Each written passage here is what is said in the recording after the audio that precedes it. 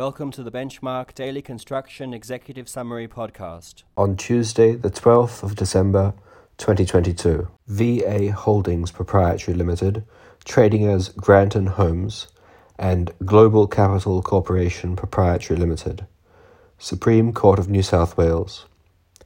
Property developer was liable to loan broker for a cancellation fee, and that fee was not a penalty. Thallon Mould Group Proprietary Limited and Morton and Thallon Mould Group Proprietary Limited, Court of Appeal of Queensland. Builder and contractor both failed in appeals against decision of primary judge regarding building contract. Thank you for listening.